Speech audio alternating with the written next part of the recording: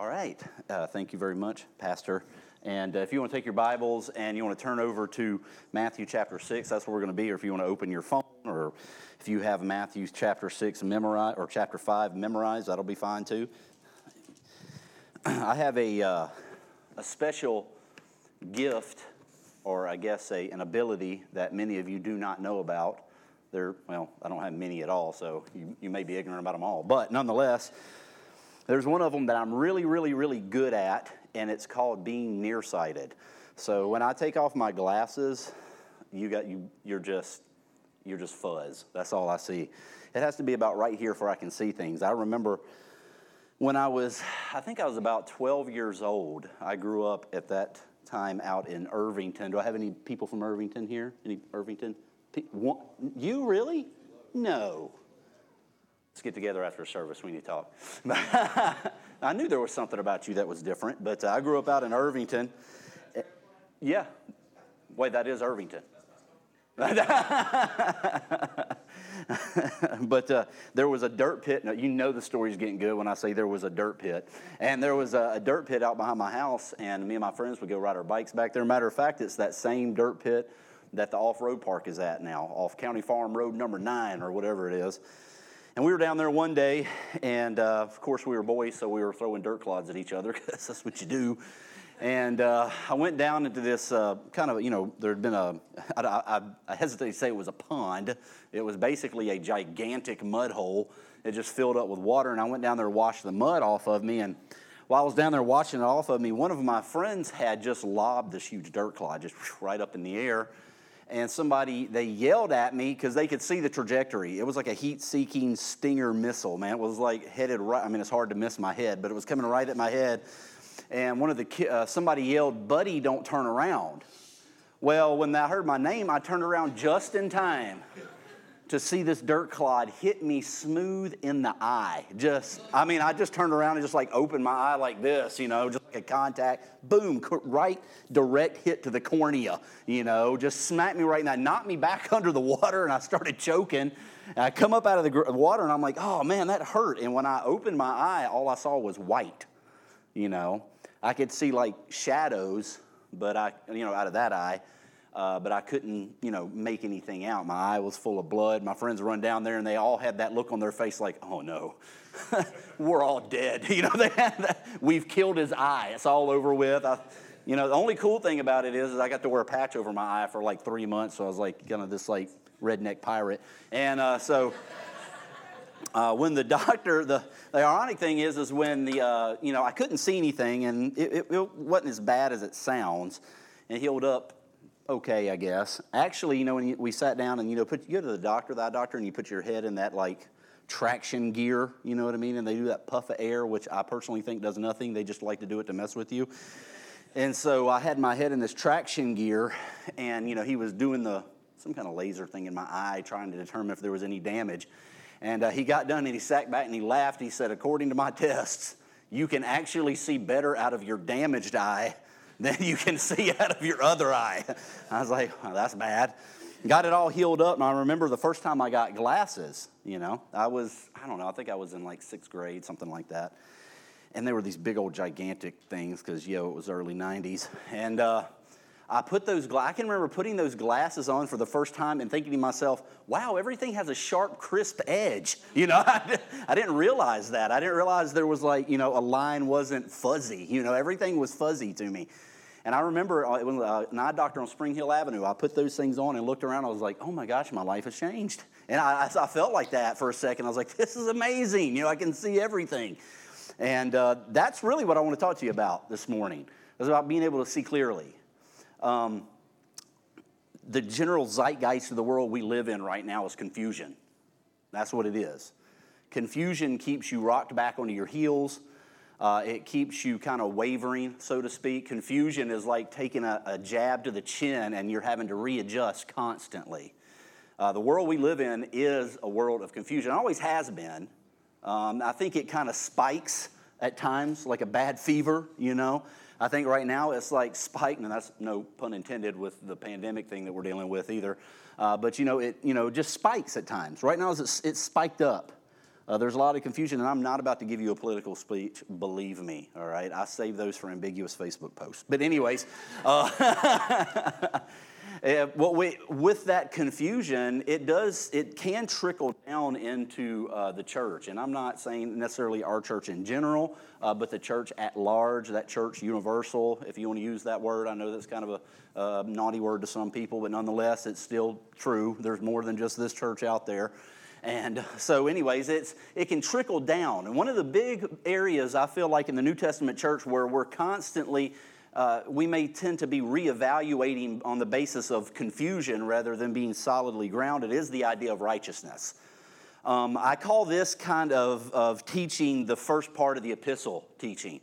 Because if you go to any of the epistles that Paul wrote, you'll find that the first half of his epistle is all very doctrinal. And by the way, doctrine is not the enemy of relationship. It's actually a catalyst into it. Because if we understand what is actually true, if we understand the basis of the nature of God more and more clearly, it's going to throw us into the back part of that epistle, which are the things that we tend to think we struggle with. All the doing aspect of Christianity versus the being aspect of it, which are not in conflict with one another. The last part of that epistle is a direct result of understanding the first part of the epistle. Now, Jesus in Matthew chapter 5, and we know it as the Beatitude scripture, and he's going to say he says some, I guess it's an understatement of the whole message to say that Jesus said some interesting things. But nonetheless, in Matthew chapter 5, he says something very interesting as far as the Beatitudes are concerned. And I remember going to Sunday school as a kid and learning on a flannel graph, which we learned about Wednesday nights. Show up on Wednesday night, you'll learn what a flannel graph is. You know what one is. You know what a flannel graph is, right? We need to bring the flannel graph back. Hashtag bring back the flannel graph. Start it on social media. Let's blow this up. And so... And I remember learning about the Beatitudes as a kid. And you memorize them just for the sake of memorizing them, to be honest, plus you get the candy at the end, right?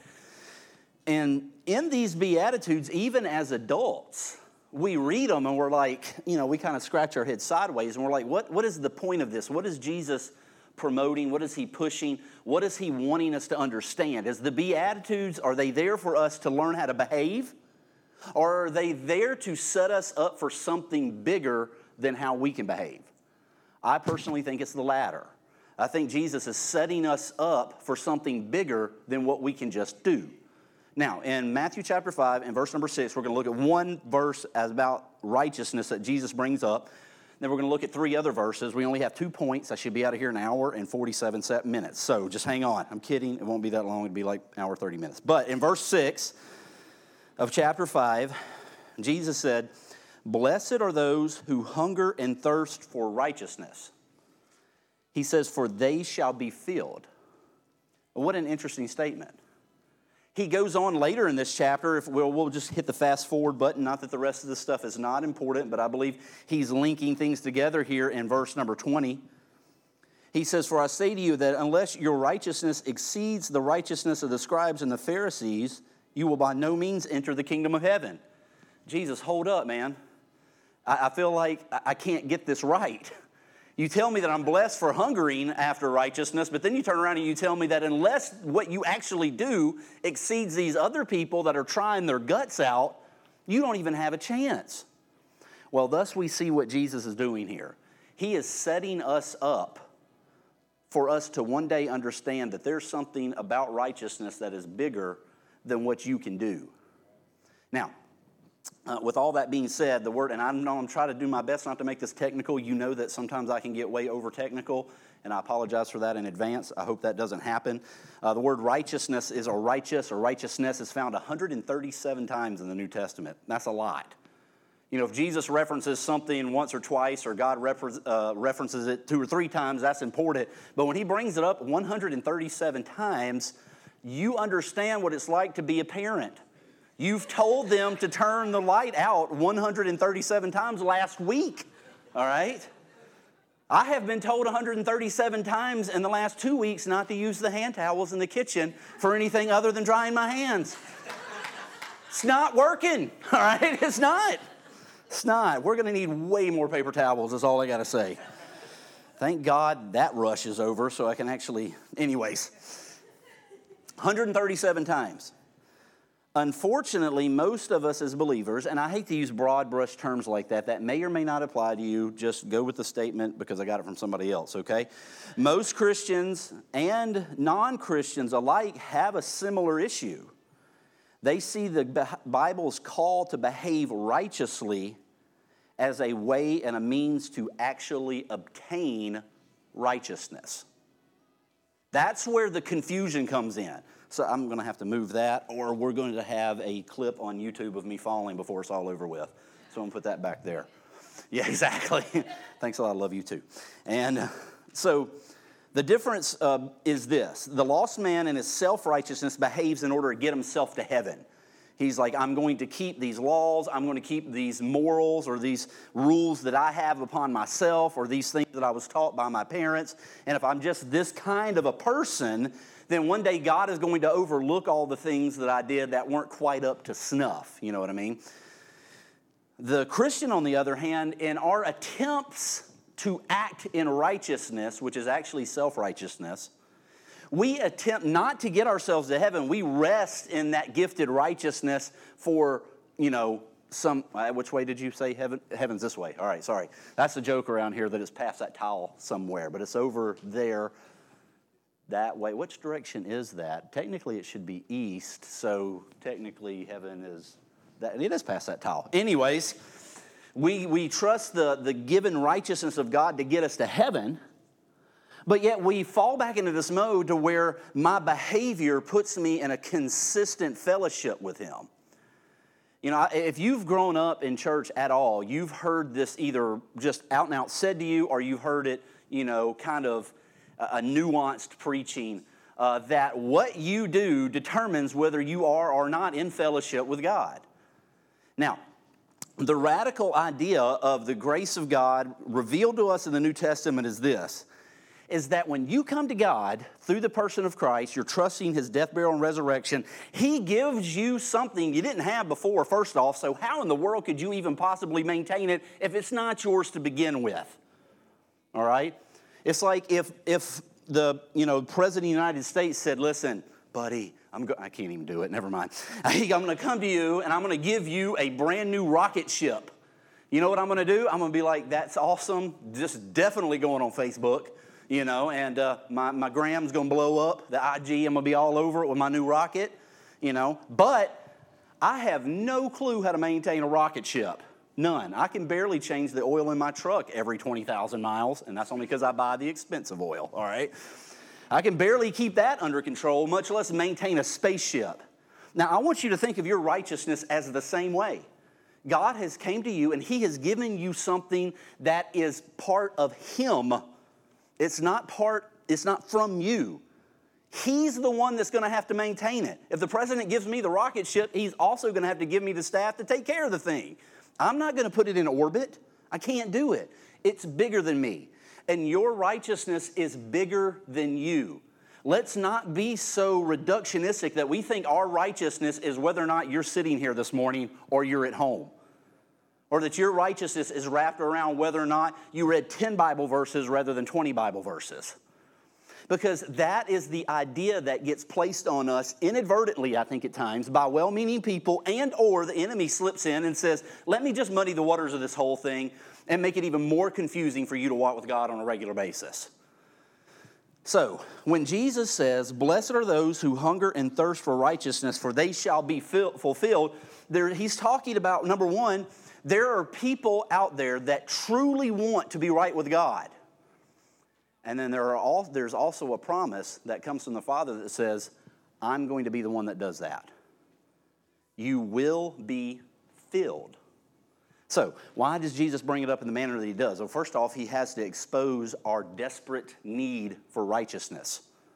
See, righteousness, this rightness with God, and let me see, I think I have a definition for it. Here it is. A simple definition would be this. Righteousness is the state of being that is acceptable and approved by God. Or we could say it this way, it's just being right with God, all right? Everything's right, all right? That's a difficult concept for us to grasp because, let's be honest, some of our closest relationships move in and out in a flux of rightness, don't they? Even if, in marriage, if it's with your kids, your coworkers, there are times where something steps in there and boom, it just throws the rightness for like a top. When you spin, remember those tops? They were metal. You could like do the thing up and down there. I had one when I was a kid. You bump it and just see it go everywhere. We're used to that kind of rightness in relationships. So when somebody comes to you and says, there's this one relationship that is the most important relationship, and on top of that, this relationship was initiated by somebody else, not even you, and then on top of that, he's the one that determines how right the relationship is, not you. And then on top of that, we say, that relationship's never broken. It's always right. Well, the religionist is going to step in, and the religionist is going to say, well, if that's the case, you've just cheapened what the relationship is all about. But I would submit to you that God has stepped in and said, I am putting a value on the rightness of our relationship that is so high, you don't even know how to do the emotional math to compute it. I'm going to have to give you the quote-unquote formula, of what real righteousness is. And I use that word loosely now. There is no mathematical formula. This is not a cult. That's not the way things work, all right? But I'm going to have to give you not only the problem, I'm going to give you the answer, and I'm going to be that answer. See, the relationship that we live in is so much bigger than how right you do things and how wrong you do things. That's tough for me even now at this moment still to operate in a lot of the times. Just ask Angela. We talk about it all the time. So this description that Jesus gives of our need for righteousness, he uses this phrase, hunger and thirst. Now, when we hear that, we read through it, or like, blessed are those that hunger and thirst for righteousness.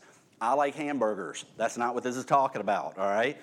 It's not a hunger like it's, 1:30 on Sunday afternoon, and you walk in your house, and I remember when I was a kid, and the pot roast, the smell of pot roast, that blessed holy meat just wafting through the house, that cut of beef that Jesus made just for Sunday afternoons is in the crock pot with all the fixings on it, and you walk in, you know that you are thinking of your mom's house right now, or your grandma, or something like that. You're thinking of it right now, and you walk in there and you smell that, and you're like, yes, and you feel hunger. No, that's desire. That's a craving. Hunger is what I saw years ago when I was living in Utah. I drove down to Vegas to catch an airplane, people. Relax, all right? And while I was down there, waiting for the airplane, I was walking around nowhere near gambling things, all right? Okay, I'm sorry, you can't go anywhere in Vegas. It's everywhere. To use a payphone, you have to put money in and pull a slot, and maybe you get to use it, maybe you don't. And so one of the things that a lot of people aren't aware of about Las Vegas is the fact they have an insanely huge homeless population down there, because the weather is more, it's more acclimated to living there year round. Matter of fact, up underneath Vegas, there are it's like water ducts, for drainage, and it is literally, because it hardly ever rains there, it's just basically a homeless encampment. It's just like this entire underground city where homeless people live. Actually, a lot of them die every year because when it does rain, those things flood real quick and they can't get out of the way in time, and it usually drowns quite a few of them. Now, when I was in Vegas, I saw homelessness. I saw people at times eating food. They reach in the garbage can, just open the food and just eat it over like you do pizza over the sink, like a rat, like that. Like that's what they were doing to survive over a garbage can. That's hunger. Hunger is where you wake up in the morning and your first thought is where am I going to find food next? That's what it's like to live in hunger. What it's like to live in thirst is what it was like on my honeymoon when I was about 3/4 up this incline trail and I had about this much water. That's thirst. I was trying to decide who on the trail I was going to have to kill to eat to survive by the end of the thing. What's that? Angela left because she knew my plan. She's like, I'm out of here. Somebody's going down. It's not me. And so I don't know. I can remember times where being truly thirsty in life. I remember this is going to sound really impressive. Prepare yourself, Chris. Since we're from the same area, you can appreciate this. I used to be the manager of a trailer park. Thank you. And nothing wrong with that. Nothing wrong with that. Nothing wrong with that. And I used to cut the grass, and it was in North Carolina in the middle of the summer, and I was weed eating this ditch, and I had weed eaten this big old long ditch, and I was weed eating it for probably an hour straight, and I got so hot, I just got delirious. Have you ever, I was like this far from stroking out. I went into my friend lived in one of the trailers, and I opened the door. I didn't even knock. I was so thirsty and so delirious. I just walked in his house. I'm glad there was nothing going on. And I was like, dude, I got to have some water. And one of the great things, and I lived in a trailer at that time, I loved the vents being in the floor. That is so amazing. That's the way everything should be. And I just went in there and I just laid on this AC vent. And it's blowing cold air up my shirt. I'm just like choking water down. That's thirst. And that is exactly what these Greek words mean. They're not just like, I got a craving for some food. Or, man, I wish I had an extra coffee this afternoon. No, these are words of desperation that Jesus is using. He's saying, blessed are those that are at the point they've got to have food or they're going to die. They've got to have water or they are going to die. And Jesus is telling these people, when you get to that place, blessed are you, because that need you have is going to be fulfilled.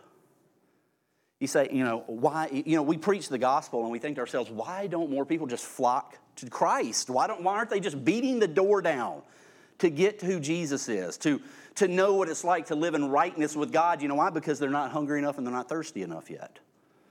God had a solution for that. He said, there's a bunch, but let's just focus on these 10 little things. Just take these 10 things real quick. And I want you to do them all the time, nonstop, forever, perfectly through your entire life. Well, swing and a miss, swing and a miss, swing and a miss. Religion comes in, and religion does this. It gives us all the excuses it can muster up for why we are unwilling to say that I'm hungry and thirsty for righteousness. It just says, here's an excuse, here's an excuse, here's a reason. You know why in Jesus' day there were those lawyers that interpreted what the law really meant? Because nobody wanted to admit what it really meant.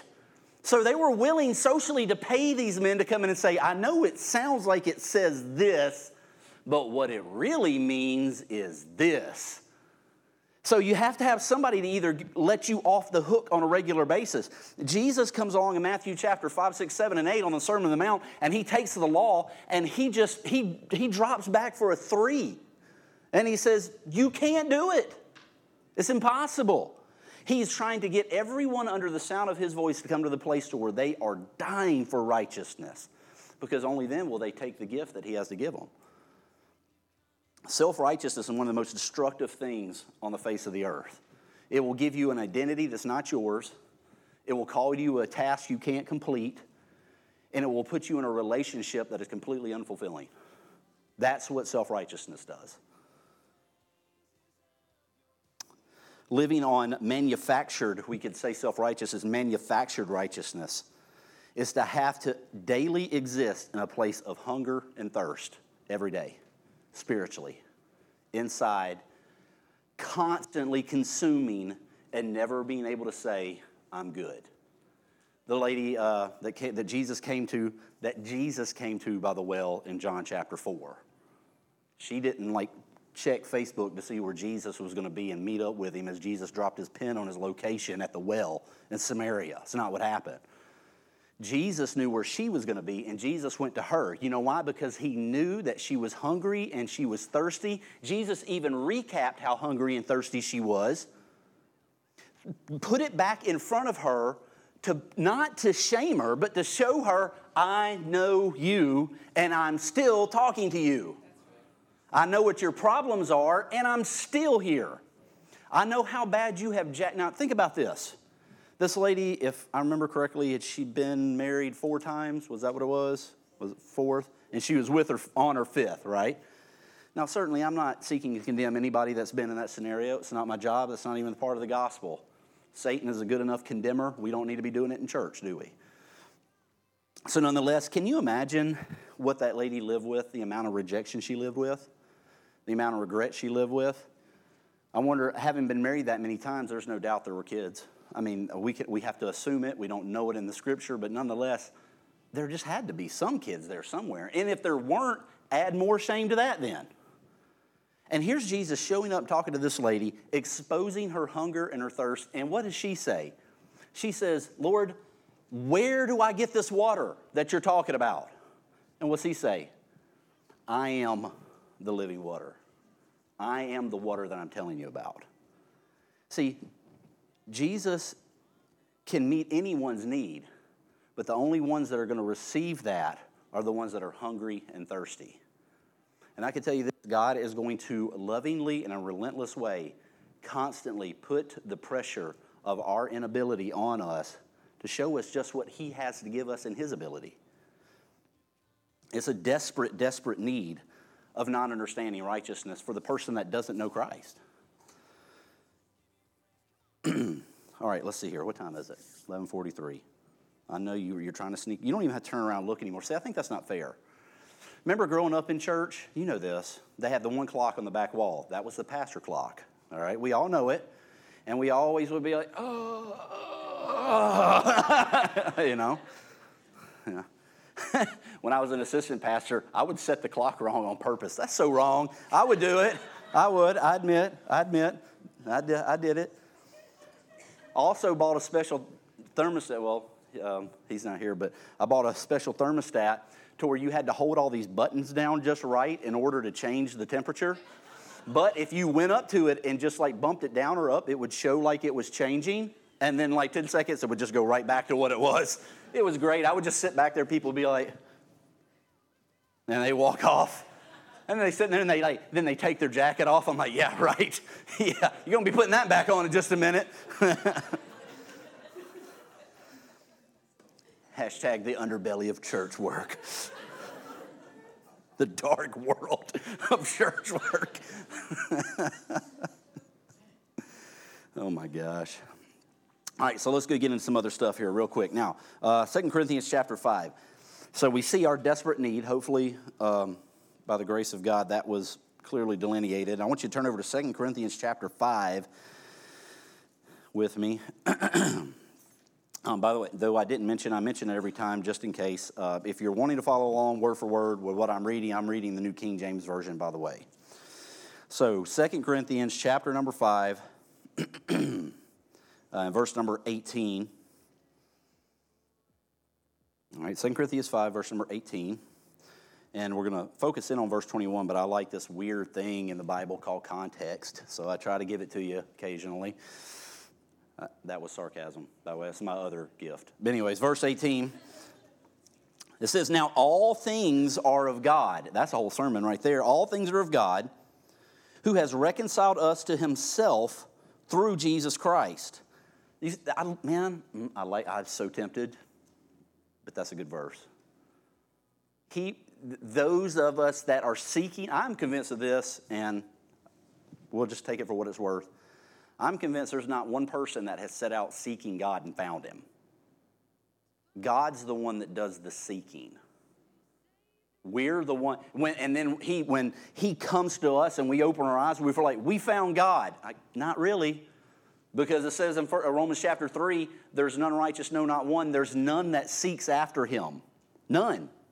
And that's a good thing. It's okay. You know why? Because I will look in all the wrong places. He knows right where to look. And he comes right to us. And so anyways, that's a separate sermon, verse 18. Now, all things are of God, who has reconciled us to himself through Christ Jesus, and has given us the ministry of reconciliation. That is, that God was in Christ, reconciling the world to himself. Oh man, that's a good one. Not imputing their trespasses to them. Now that word trespasses, I love the fact it says trespasses and not sins. Because sin is this thing we do that is a result of who we are.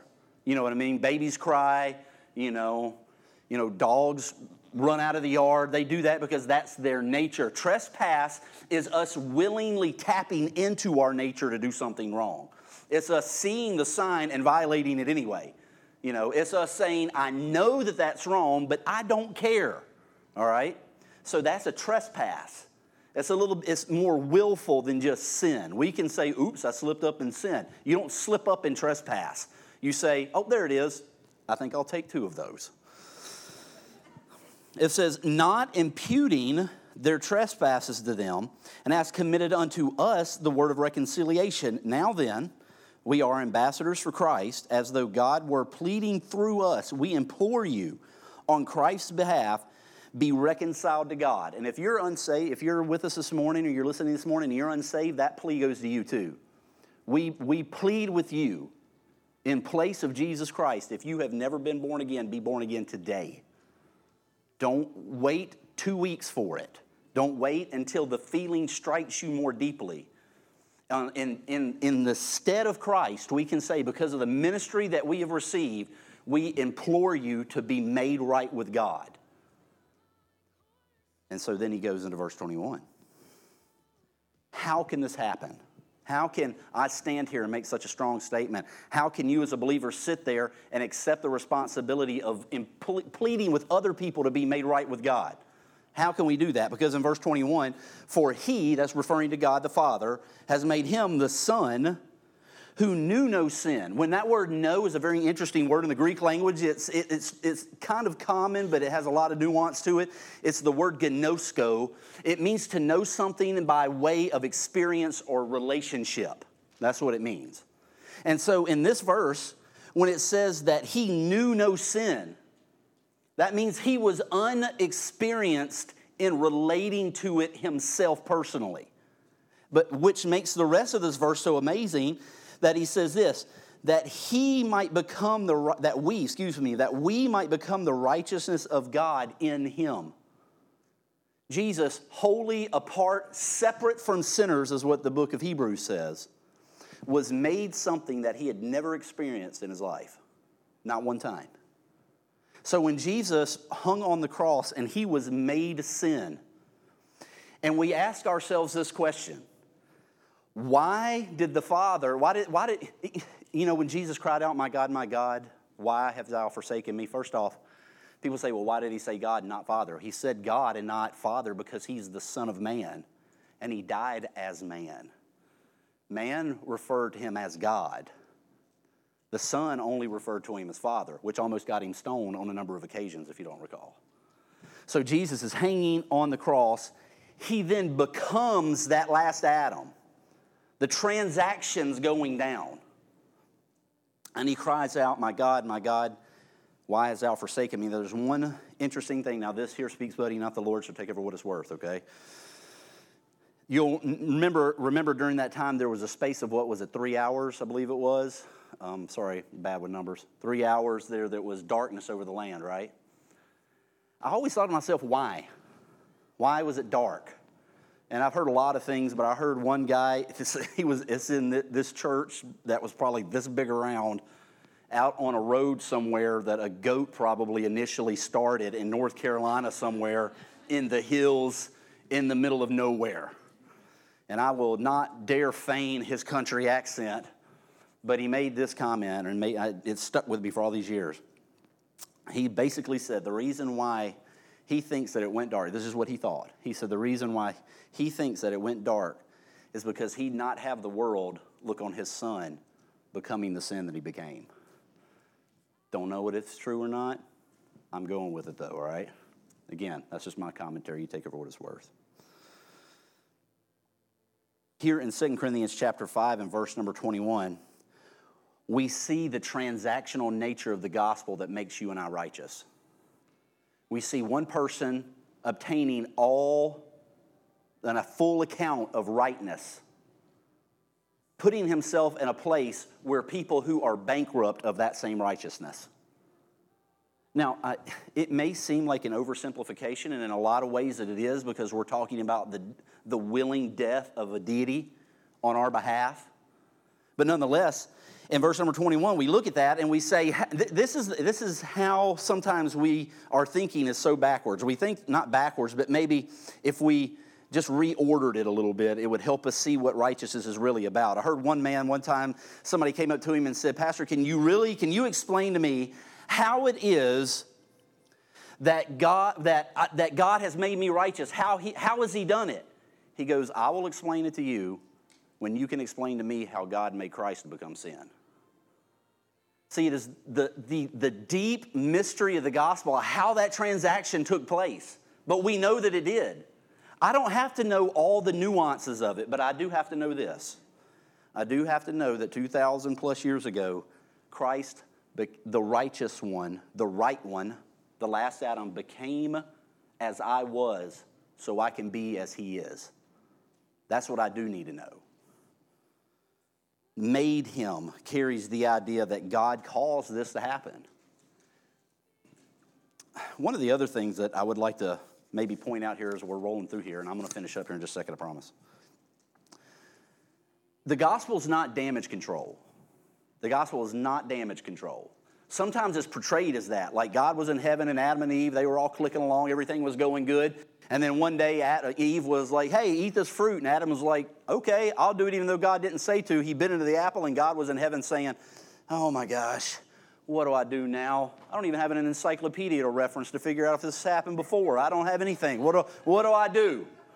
And boy, the world religions have went crazy trying to figure out how it is that God determined what was happening next. God knew what was going to happen.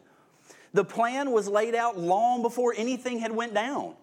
The gospel is not damage control. The gospel of Jesus Christ is the reality that God intended every human being to live in from Adam. It was his intention. And in Ephesians chapter 1 and verse number 4 and 5, it says this about this whole idea of God responding rather than planning. In Ephesians 1, it says, just as he chose us in him before the foundation of the world, that we should be holy and without blame before him in love, having predestinated us to the adoptions of son by Jesus Christ to himself, according to the good pleasure of his will. You know, we read those verses and we're like, man, there's lots of scary words in there theologically, you know. But here's the fact of the matter. I would rather God use those words in relationship to me than God use words towards me that seem like he had to make something up on the fly. You see what I mean? That's what I do. I know somebody else in this room that does that too. I'm not going to name any names, but it rhymes with Justin. I think there's only one Justin in the room. See, this is what we see. We see an exchange happening here. Now, can I get a couple more minutes just to finish up one last thing? Is that okay? Real quick. It won't be long, I promise. I know I already said that. It's the only time it's okay to lie in church when the pastor says I'm almost done. So, one more thing over in Romans chapter 4, if you'll look over there with me. Romans chapter number 4. And we're going to read in verse number 4. Man, while you're reading there, I noticed this verse that got jotted down. Galatians 3 and verse 13. Christ has redeemed us from the curse of the law, having become a curse for us, as it is written. Now he's quoting Deuteronomy. As it is written, cursed is everyone who hangs on a tree. Man, that's a good verse. Romans chapter 4, verse number 4. We're going to be talking. There's a guy you may have heard of mentioned here. His name's Abraham. Verse 4, it says, now he's talking about Abraham's righteousness and how Abraham was justified or made right with God. Justification is God applying righteousness to you. That's basically all it is. He says, now to him who works, the wages are not counted as grace, but as debt. When you get your paycheck every week, it's not the good graces of your employer. All right? It's not. Some of you are like, I know where I work. You don't have to remind me. All right? I understand that it's not by grace, all right? Because they rode me hard and hung me up wet at the end of the week. I'm done, all right? Your employer doesn't pay you by grace. You exchange. And if you really stop and you think about it, you literally are exchanging your life for that amount of money that they give you every week. Wow, that's depressing. Anyways. Now, to him who works, the wages is not counted as grace, but as a debt. So basically, your employer owes you at the end of the week. And if they have paid you salary ahead of time, you owe them. I mean, it's not grace. No grace at all. Verse number 5. But to him who does not work, but believes on him who justifies the ungodly, his faith is accounted for righteousness. Now, Paul says some amazing things, and his insight obviously is empowered by the Holy Spirit of God. He even said so himself through various letters that he wrote. When he says something like this, the first thing, when we read verse number 5, it should zap all the religion out of us immediately. Just like a heat-seeking missile, boom. You have no righteousness based on any work whatsoever, not even the ones you're doing now. Now, you may have done some in the past that were really good, and you could be sitting there in your life spiritually like a bump on the log, and it makes no difference with your righteousness. But wait. When we look back at the life of Abraham, what do we see, though? A man made justified, a man made righteous, and all we see is Abraham working, moving, going forward, doing something. Abraham did not sit in the Ur of the Chaldees and say, well, I believe God, so everything's fine. Well, it would have been if he believed God. But here's the thing. You can't believe God and be righteous and God not come to you and say, all right, I've got something way bigger for you than just sitting there. There's something more for you. And over the coming weeks in our church, we're going to be looking at that second half of the epistle we talked about what it's like to operate out of your righteousness. I think so, right, Pastor? Hey, thank you. Just making sure. We talked the other day and make sure we're on the same page. If not, we'll talk again. Won't go as good, I think.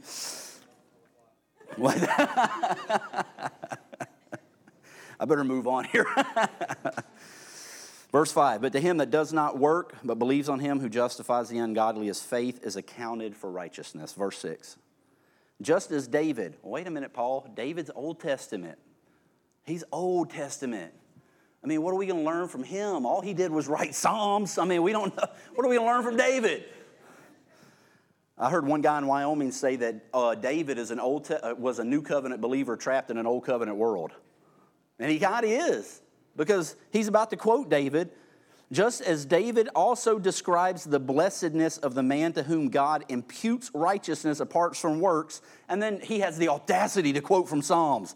And he says, blessed are those whose, I love this wording in the New King James, whose lawless deeds are forgiven and whose sins are covered. Now that's his Old Testament mentality. Sins were just covered in the Old Covenant. New Covenant, they're gone. Verse 8, now notice this, what he says though.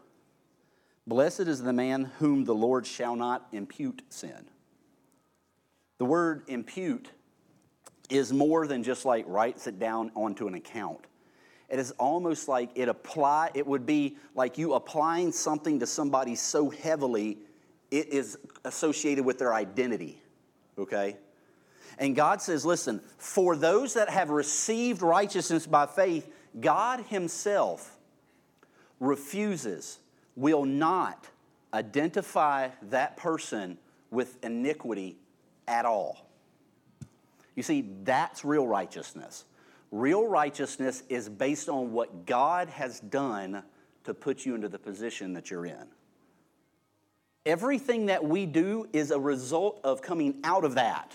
It's not trying to get into it. You know, it's like Watchman Nee said, oh, the foolishness of trying to enter a room you're already in. And that's what religion does. Religion, the wicked one knows that if he loses that battle for the soul, your soul, when it comes to having been born again, he'll say, fine, I've lost that, but for this next 60, 70 years, whatever the case may be, I'm going to try to mess that up as much as I can for you. And one of the things that he does is he comes in and says, fine, trust on Jesus. And here is a great big bologna religious sandwich. And I'm not like talking about that regular bologna. I'm talking about that nasty bologna with the olives in it. Who thought of that? And he just says, here's your religion sandwich, you know. And we're like, oh, this is great. And we're like choking it down like tapioca pudding. Who thought of that too? You know, it's just like, anyways, I can go down a bad road quick with this, so I better stop. And so religion comes along and it says, look, I know you're in the room. Satan knows it. He's not stupid. He knows it. He knows you're in the room. So what he tries to do is he tries to come to you and he says, are you really in the room? Are you really righteous? I mean, come on. Let me hold up real quick. Let me ask your wife, is he really righteous? I mean, really. And then what he does is he tries to take the relationship, and you know what we find? We find Paul coming to the 1 Corinthian church, and he says, those that compare themselves among themselves are not wise. You know why? Because the comparison for righteousness is not across the aisle. It's the lane from heaven to earth, that place inside of us where Christ dwells. That's righteousness. Righteousness is not, it's yours to enjoy, but it wasn't yours to earn. It was given to you. And I'm convinced that being able to see that clearly and accept it as true, it's tough to accept as true. I'm going to be honest with you. The more you've been in the religious world, the more difficult it is to accept. Does your behavior matter? You bet it matters. But you know what matters even more? Where your source of behavior comes from. That's what matters more. It is the difference between being in a relationship and having this plastic facade of a religious experience. So, my challenge to us today is this. If you're a believer, stop living like you're in a deficit. Just get it out of your mind. Stop living from a deficit. Stop telling yourself that you're getting more righteous. Stop telling yourself that you're gaining it the more that you give or the more that you do. Stop. Stop telling yourself that. I'm not telling you to stop doing anything. I'm saying stop telling yourself that what you're doing is getting yourself something. You know what? And when that happens, what you do won't seem like a drudgery. And it is when you do it from that direction. I know. I used to pastor a church like that. You know what it's like having to write a sermon when you got to? I don't know, Justin. You tell me. I'm not sure. I mean, it comes so natural to me. I don't know. That was for your little prayer earlier, by the way. And don't live like you're from a deficit. Don't wait for you to feel like you're righteous. Because who knows when that's going to happen, you know? Don't wait to feel righteous. Just start operating as righteous. If you're here and you don't know Christ as your Savior, we would give anything to help you with that. God's already given everything for you.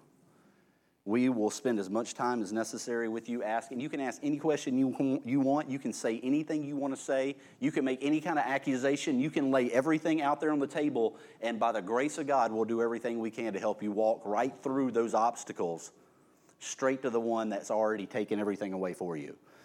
So let's pray. Father, thank you for loving us. Thank you for righteousness. Thank you that we don't have to earn it. You give it to us. Thank you that you maintain it, that we enjoy the work of the Spirit in us as a cooperation and as a power that we don't have to muster up. We don't have to gas up. We don't have to do any of that. Lord, you have everything that we need. Our life is hidden with Christ in God. I pray that for myself and everyone here, that you continue to reveal that to us in whatever way is necessary, in the sense that we will receive it the best. And we pray this in Jesus' name. Amen.